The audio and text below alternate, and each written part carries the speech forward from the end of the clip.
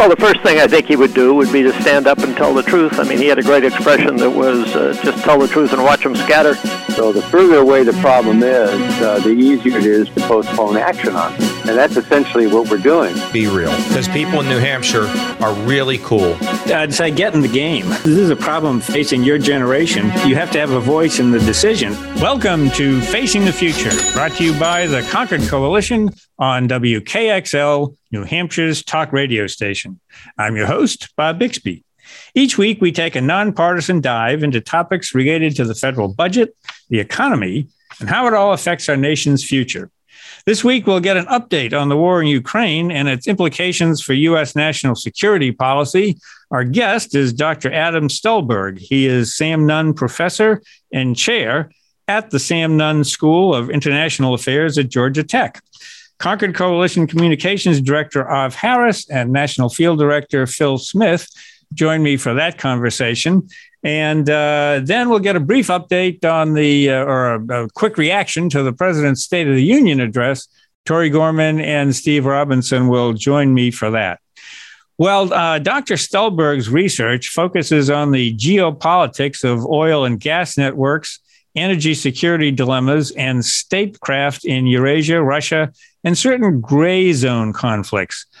He's worked closely with former Senator Sam Nunn, a former Concord Coalition co-chair, by the way, helping to draft policy recommendations and background studies on future directions for the U.S. Cooperative Threat Reduction Program. So all that makes Dr. Stulberg a perfect guest to guide us through the many security, economic, and geopolitical challenges of Russia's ongoing war in Ukraine. Professor Stulberg, welcome back to Facing the Future. Thank you for having me. You know, February 24th begins the second year of the Russian invasion of Ukraine, although if you ask a Ukrainian, they'll say that they've been at war with Russia for a long time. This version of the invasion. And before we get into the specifics, let me begin with kind of a broad, big picture question.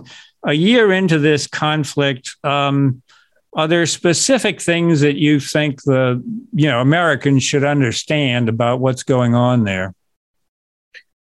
Well, I mean, other than being brought back to the beginning of the 20th century and if not earlier, in terms of the nature of war we're seeing, which we thought we had, far surpassed, and many of our theories of war, or at least our expectations, at least in the popular domain, about how high technology is going to fundamentally change the nature of war. I think we're seeing a lot of, corrective to some of that popular understanding, although we are seeing some really interesting combinations and very quick innovations at the tactical level and even at the operational level of the use of drones, for example. But the other surprising thing I think about the war is really how in the dark most of us are about what's actually transpiring right in the middle of Europe, arguably the largest country in the middle of Europe, in this very high intense war. We don't see, our governments and intelligence folks may be seeing a lot, but the average person is not seeing, I would argue, as much about that, which I think, this is stretching beyond my, analytical capability, but there's a real question about what does that do in terms of popular support for a war, popular understanding about war, the propensity to continue a war, and to continue suffering, or for others to take risks in this context. So I think that the war is not played out the way that any of us expected it. And of course, this whole conflict has been one big surprise, right? Our strategy of deterrence between 2014 and the end of 2021 did not seem to work. Our strategies were not working. They brought us to a surprising step. Now, we have to give credit to the U.S. intelligence community for at the moment of truth, we were understanding what was going on. But strategically speaking, we really did not have a strategy for that. Then when our expectations of the nature of war being relatively highly intense very quickly the Ukrainians would be very quickly overrun. Of course, we've seen a valiant effort and a tremendous effort actually displayed by not only Ukrainian professional soldiers, but by their territorial units and by conscripts. Have been tremendous in their fight. And of course, Russia has fought in different ways than we thought they would, and with different levels of success than we would have expected, and been more unprepared for waging the type of war. So there's to answer the big question there has been a lot of surprises about this war.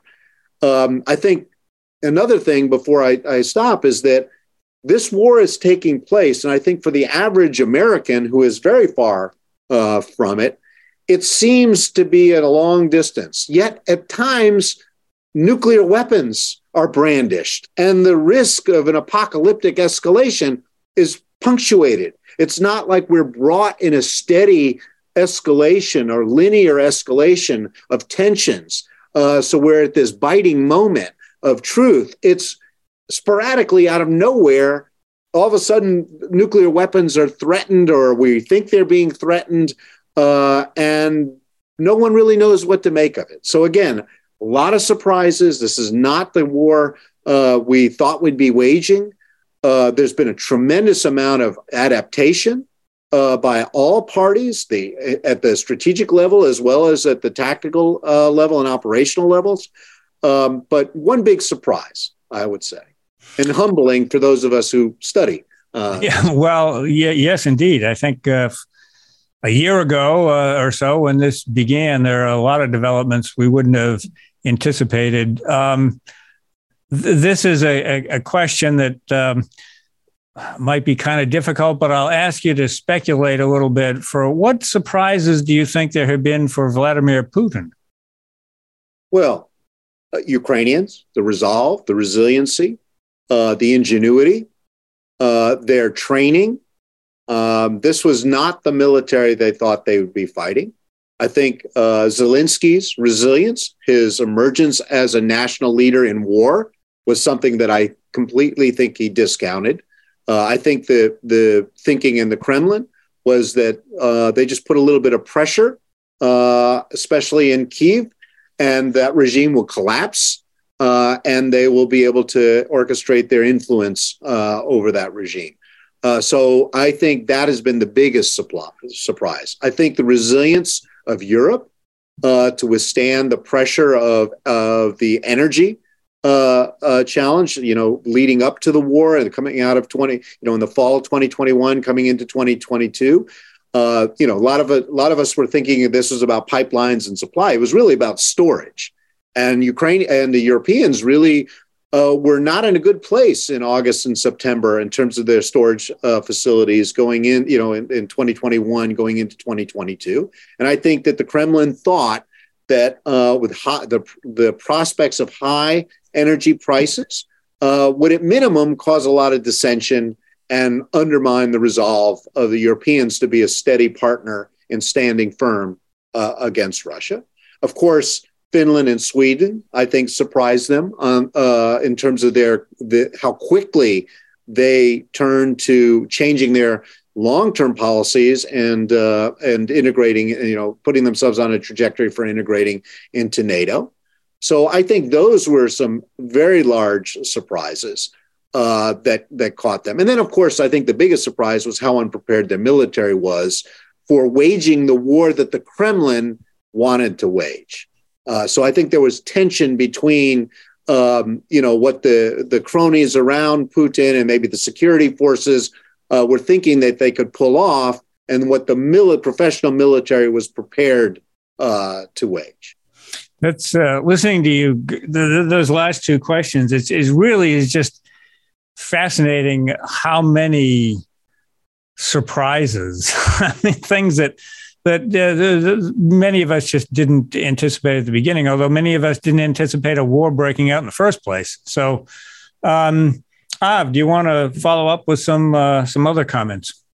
Absolutely. And so, Professor Stulberg, when we talked to you a year ago, one of the things you said that was most striking was that ultimately the end game is going to be a question of how much. How much will Russia be able to accept? How much will the Ukrainians be able to accept? The Europeans, the Americans? And answers to those questions will give you the answer to what this looks like when the shooting stops. So I wonder if you can answer some of those questions yourself, in the sense that because there have been surprises, it seems to be that the goalposts have changed a little bit. What we were thinking would have been how much is acceptable a year ago, that's changed a little bit, wouldn't you say? Sure. I mean, like we were just talking about all these surprises, and I think we've had recalibration on all parts. But, when we talked a year ago, I would have suggested, and I did suggest that it was, what is there to gain, right? And we'd have to go around the table and look at that and, sort of do a cost-benefit analysis. I think a year in, we're getting close to, I would argue, for Russia, and this is where I would argue is a danger point for us, is when the question becomes how much are they willing to lose? And that's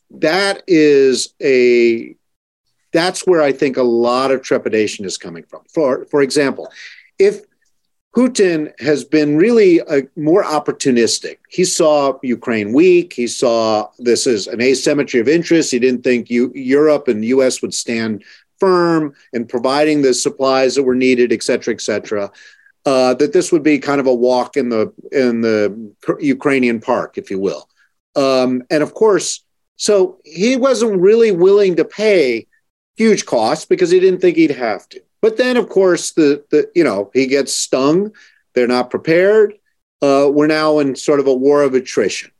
We're in a very different conflict now. So if you think that he can't just cut and run, but now the question is, how much is he willing to lose? And that's where, if it's a little bit, okay, but this is where his calculation interacts with Ukrainian calculation and our calculation, which our calculation may be different. And I think you're hearing this from Blinken and from others about, what do we want in this? How do we see the end game? Well, yes, I think the appetites for Ukrainians, for the West in general, have gotten bigger than at the beginning of the conflict because of Russia's performance. But if Ukraine is committed and dead set to, evicting Russia from all of their territory, including those that Russia had influence or if not control over prior to 2022, well, that may be where Putin's loss and Ukraine's gain may come into direct conflict with each other. And then the question is, where are we going to be on that calculus? So I think that before, this was really a target of opportunity, and we were really, I can't prove this, but I got the sense that we were willing to write it off to some extent in the beginning. And Ukrainians obviously were fighting for their nationhood. A year in, the question is, how much is Putin willing to sacrifice as a loss? How much are we going to temper the appetite for victory on the part of Ukrainians if there's a movement away from this, attrition situation that we're in, and that a lot of people are expecting in the next few weeks or months, we may see another offensive that will try to move those things. And those are the questions I would say that are going to be front and center with us, rather than the calculations that were there a year ago. A quick follow-up on that, because I think you're right in the sense that the Europeans, you mentioned Finland and Sweden moving quickly to join NATO, and we'll see how that works out. Turkey has a bit of an issue with that, but the West and Europe and the United States and the Ukrainians too all seem to be a lot less afraid of Russia and the nuclear threat now than they were. And I think what you're talking about is, there's been talk in Ukraine about liberating Crimea and going, all the way through there. Is it a mistake? Is there a point at which we should be more afraid than we are? Because I think, mentioning the nuclear threat, the Biden administration doesn't seem to be too concerned with that now. Otherwise, they wouldn't have agreed to, send tanks to Ukraine or some of those red lines that Putin had said. But do we risk a mistake? Do we risk kind of backing into a major power, potentially nuclear conflict if we're not careful? The Biden administration has been very clear since before the outbreak of war, that we were not going to be directly involved in terms of sending our own troops and directly fighting and bumping up against Russian soldiers. That's something that I think people have forgotten a lot about, because I think that in the Putin calculus, this fed this notion that this is an opportunity, because we said we're out. Now, all the surprises were how well we've trained and supported and how well Ukrainians have performed and et cetera. But I think when we think about where we're headed, and what's transpired. Yes, we didn't think we were debating about javelins. Then we were debating about HIMARS. Then we were debating about Leopard 2s and M1A1s. Then we're debating about extending the ranges of some of these missiles, maybe even aircraft. Right. So the lines have shifted, but the overarching message, I think, from the Biden administration has been they're not going to get directly involved in Ukraine, in fighting in Ukraine against Russians, and they're going to put clear limits on what Ukraine can do in terms of attacking Russian territory. Right? What's been the slippery dimension has been because Putin, very early on, within a week of mounting that sort of shock and awe attempt in February of 2022, all of a sudden he used the term red line, and he brandished in an opaque way a special procedure, operational procedure of readiness for nuclear forces. Right? He has popped off in ways that he has never before about red lines. You have to ask yourself, what's the purpose of a red line? For us, red line is all about deterrence. It's about making your adversary unambiguously clear that, where that line in the sand is, and don't cross or else. So a red line has to have a threat and a consequence to it that have to be very explicit. And the reason you make a red line statement in public is so your adversary knows it's very difficult for you to worm out of that commitment, because you'll suffer either reputational costs in the international community or domestic political costs at home for backing down. We saw a lot of the discussion around Obama and the red lines in Syria, right? When we look at all those incidents of red lines by Putin, and especially in 2022, they're not clear. He's rarely clear about what the threat is. He never mentions the consequence of crossing. We need to be very careful about what is it that he's actually saying when he issues these kinds of threats. And so I would argue that, yes, he's been using red lines, but in a different way than we do. It's been more out of weakness to create uncertainty, maybe so we become self-deterred because we don't know what he's talking about, and all of a sudden it sparks a debate in the West about using nuclear weapons and the risk of him using tactical nuclear weapons or even strategic nuclear weapons, things that he's not even saying. But we've now integrated that into the conversation. Or do we, Crimea is a red line, or Donbass is a red line, or providing offensive systems is a red line versus defensive. These are debates that we're having, and he's all over the map in that. I'd be very careful about then two things. One, I don't think the Biden administration has been ambiguous about putting some severe limits on how much we're going to get engaged and to how directly we're going to be getting engaged. And Putin, I don't think, is using these red lines the same way we think about red lines. But the problem may be that we think he's using red lines the way that we use them. And as a result, we see us blowing through some of these ideas that either he's saying or we're thinking he's saying, and we're getting more and more emboldened by that.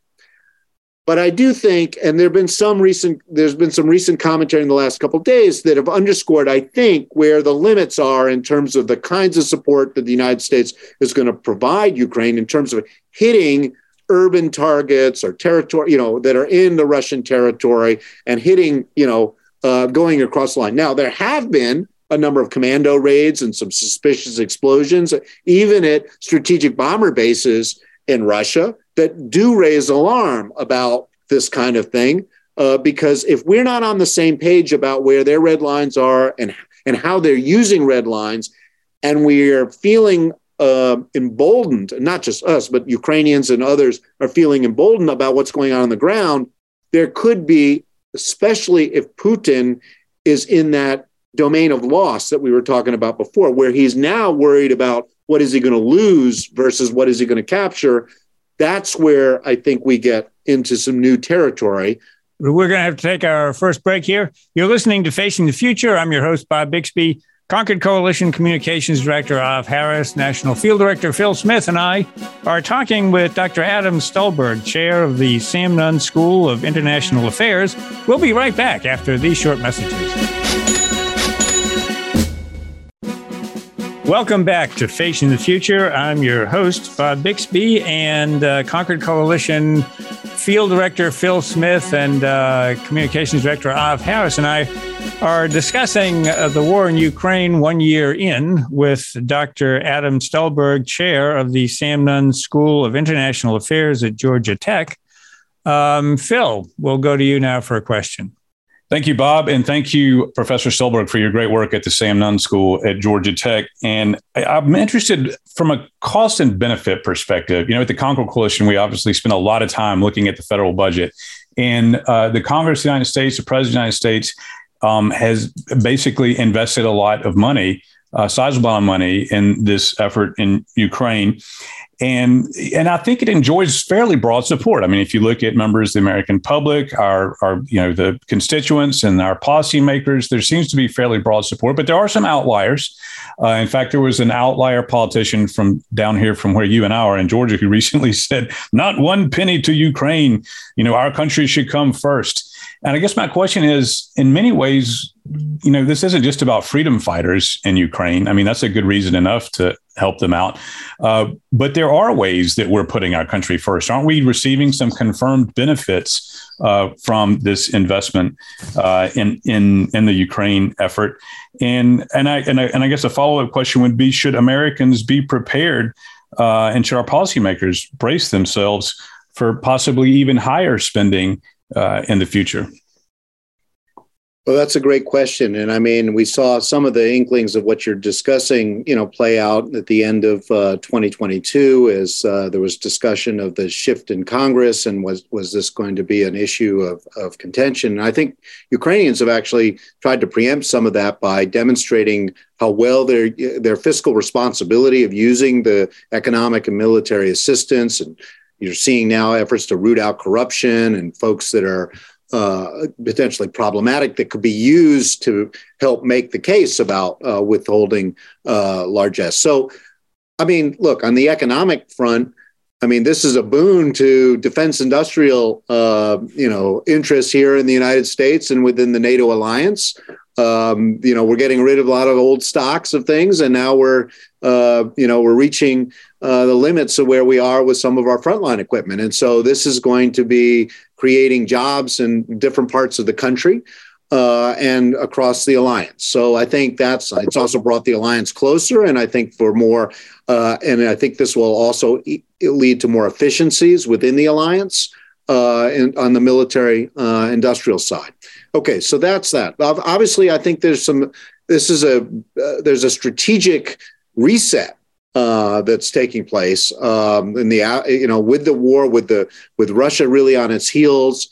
There's going to be an opportunity to help not only once the war is over, hopefully double down on the sort of liberal international order that we benefit tremendously in terms of our political freedoms, our values, as well as trade and investments.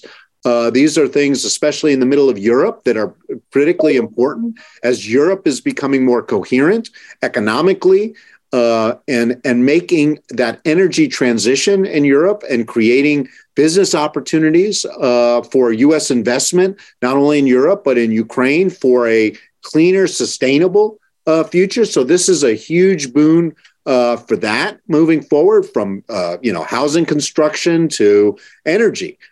infrastructure. There's going to be a lot of opportunity there in a very crass way. Strategically, I think that the short term, there are a lot of potential opportunities. I think a lot of people are sort of chafing at the bit at the notion of a weak Russia. I would maybe give pause to some of that, because I think that may create some more instability in areas that are outside of what we think are our primary interests. So much like when the Soviet Union collapsed and we were excited about that, that ushered in a whole host of other issues and challenges and instabilities that we weren't quite aligned to deal with until a decade or so into that.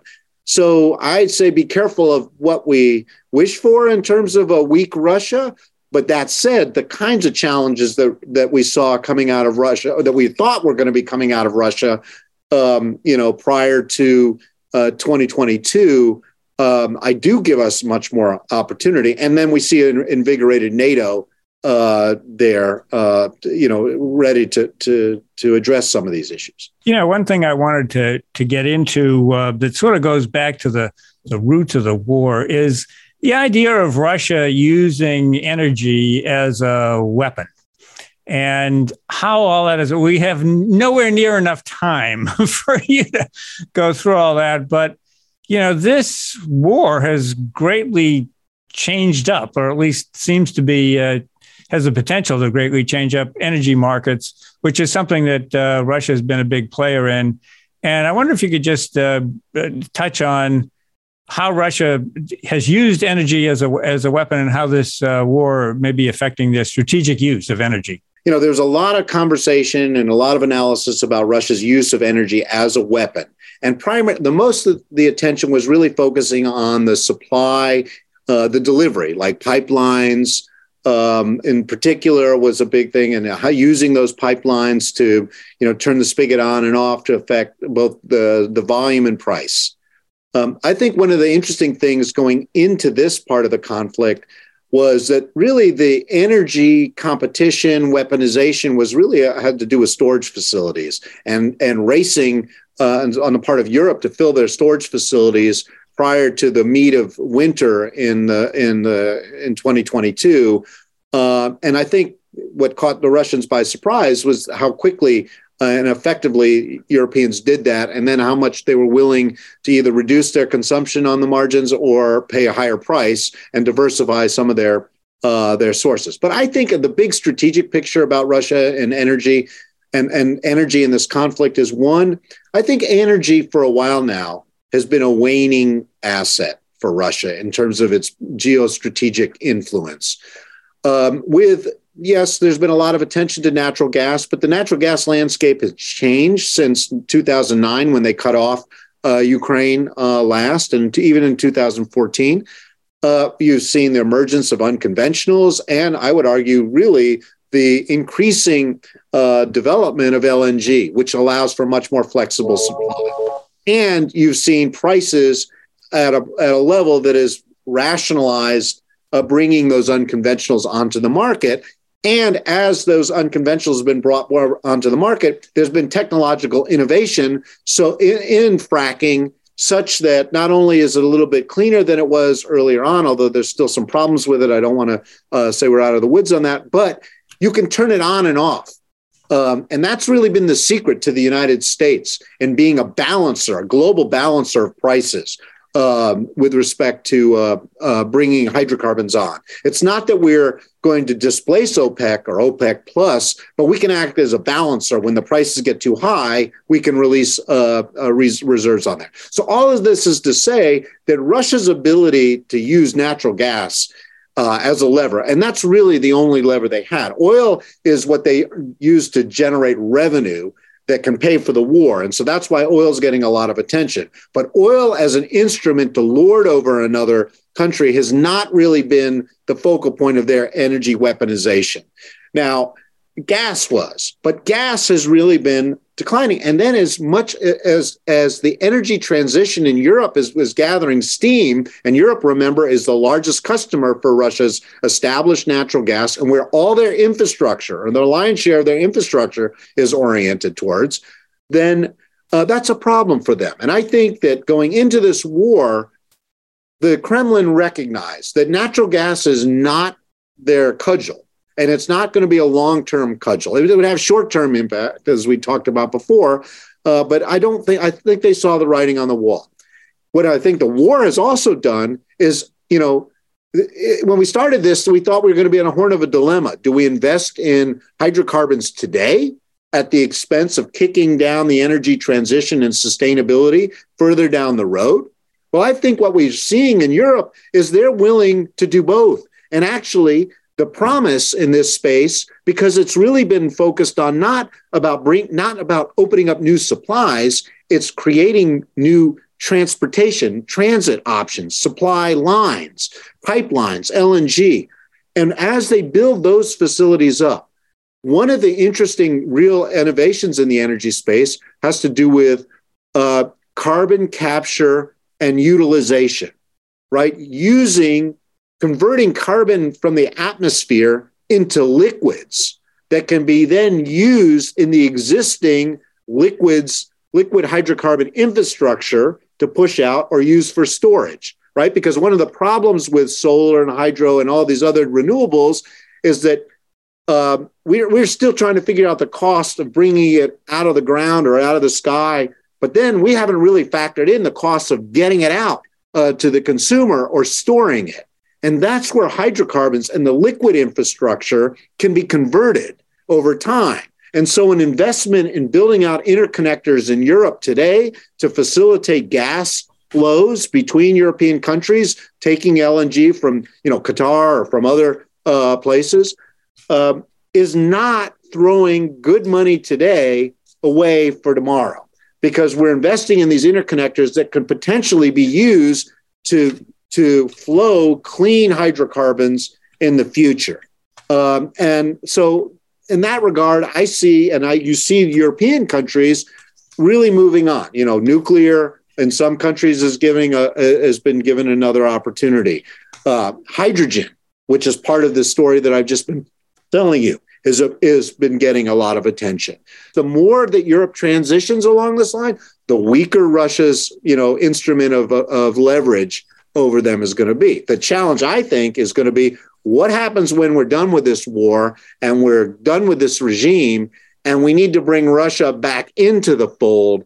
Where are they going to fit into this mess? Because they're no longer going to be, just providing hydrocarbons. They're going to have to catch up. Maybe it's hydrogen. Maybe it's nuclear power. But we're going to have to figure that one out. And that's, but it's going to be a different landscape than it is today. We're going to have to leave it there. This is your host, Bob Bixby. We're talking with Dr. Adam Stolberg. He is the Sam Nunn chair at the Sam Nunn School of International Affairs. And we have been discussing the war in Ukraine 1 year in. Concord Coalition Communications Director Av Harris and Phil Smith, our National Field Director, have joined the conversation. We'll be right back after these short messages. Welcome back to Facing the Future. I'm your host, Bob Bixby. In this segment, I'm joined by Concord Coalition Policy Director Tori Gorman and Concord Coalition Chief Economist Steve Robinson. And we are going to give our instant analysis of the president's State of the Union address. For once, the budget got a lot of attention, not necessarily in a great way, but they're having this big debt limit fight.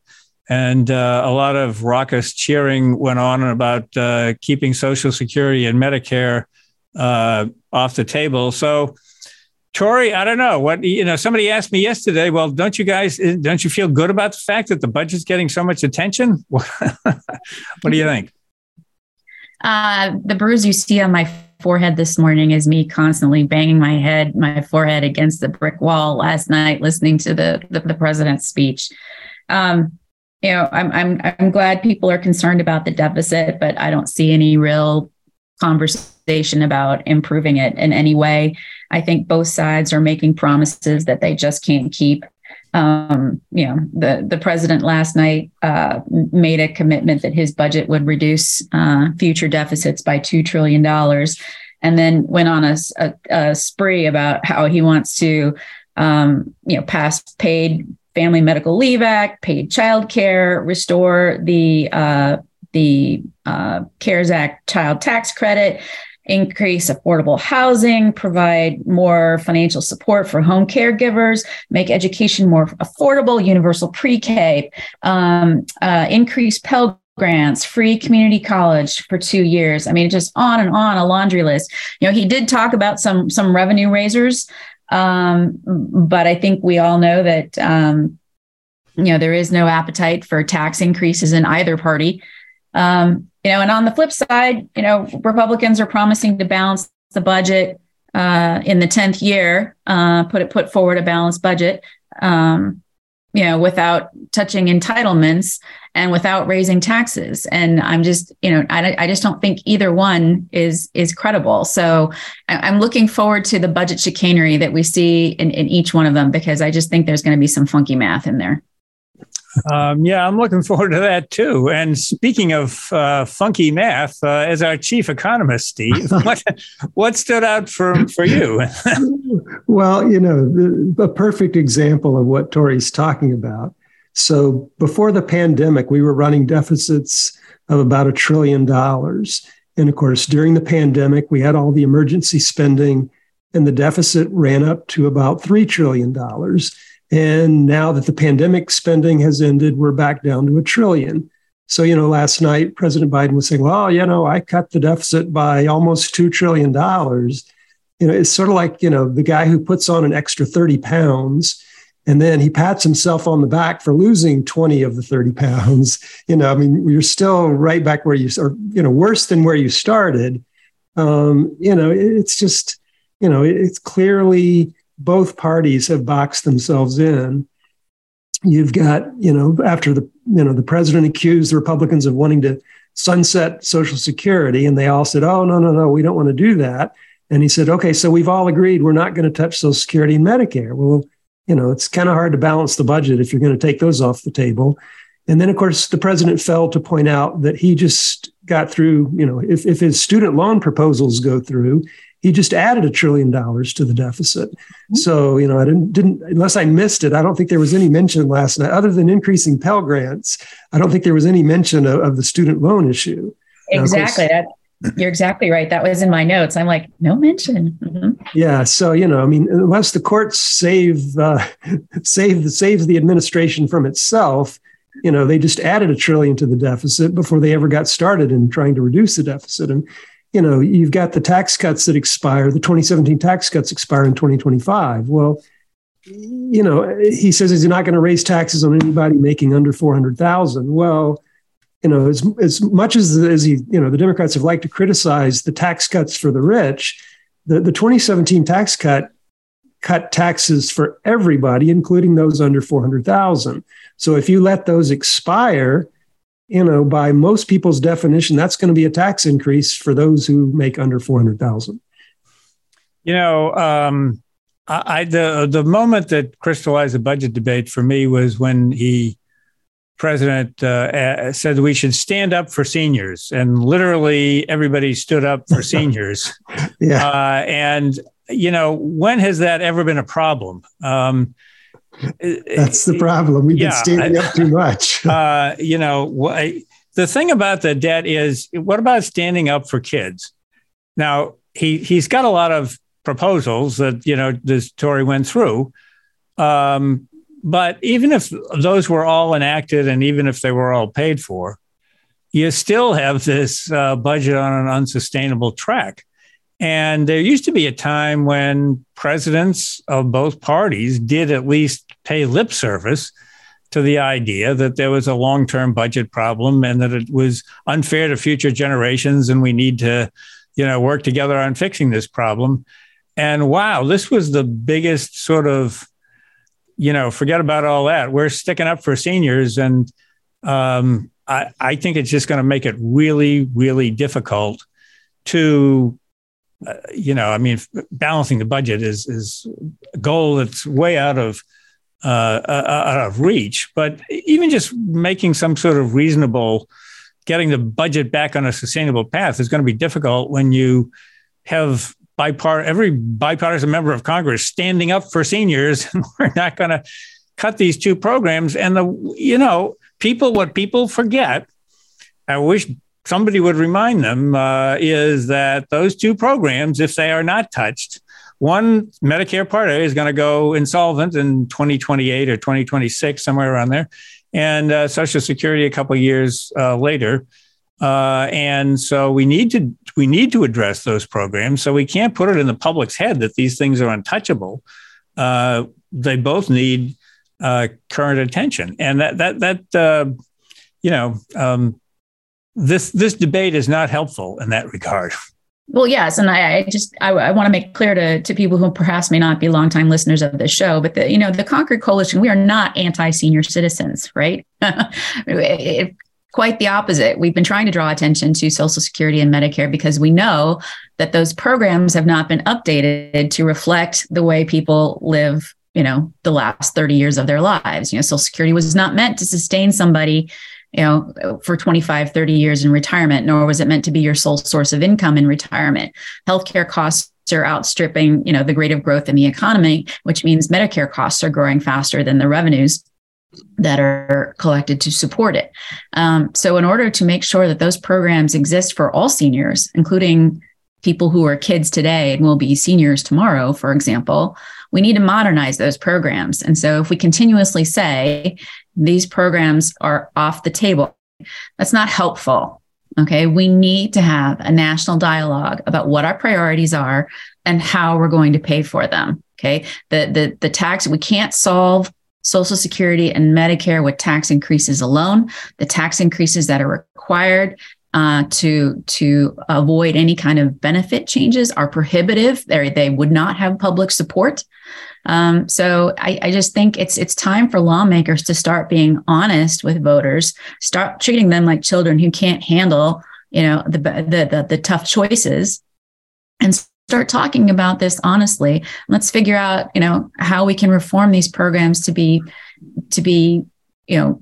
helpful to all generations. And just as a reminder there, Social Security and Medicare are 31% of the budget last year. You throw in net interest, which we have to pay, and you're somewhere around 39%. You throw in veterans, you're getting around 40%, over 40%. And so what's happening is things are just being taken off the table that make it absolutely impossible to achieve the goal that you want to achieve. I'm going to lose 50 pounds by giving up carrot sticks and broccoli. Good luck.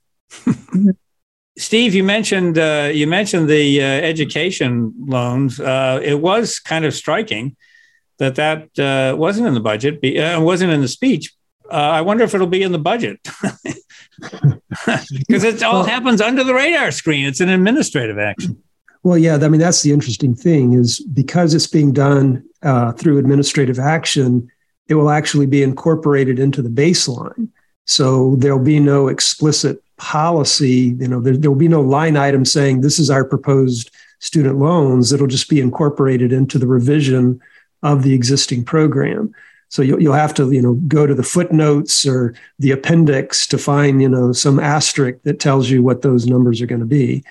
Hopefully the Congressional Budget Office will give us their estimates when they release their budget outlook next week. They did talk about the debt limit. I mean, the president talked about the debt limit. I say they because it seemed like an interactive event. That there was input from the Congress in a way that's unusual.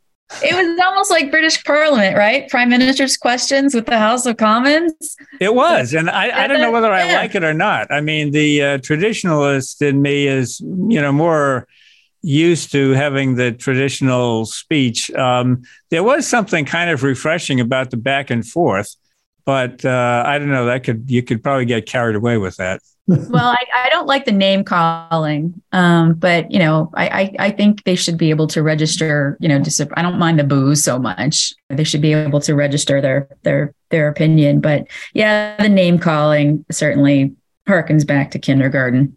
The president mentioned his budget. It's due March 9th, if I recall, which is about a month late. And before that, we'll have the Congressional Budget Office update their baseline, which we all look forward to. That's all the time we have for this week. This is Bob Bixby. You're listening to Facing the Future. I've been joined by Tori Gorman and Steve Robinson giving some instant analysis of the President's State of the Union address. Thanks for listening. We'll be back next week with another edition of Facing the Future.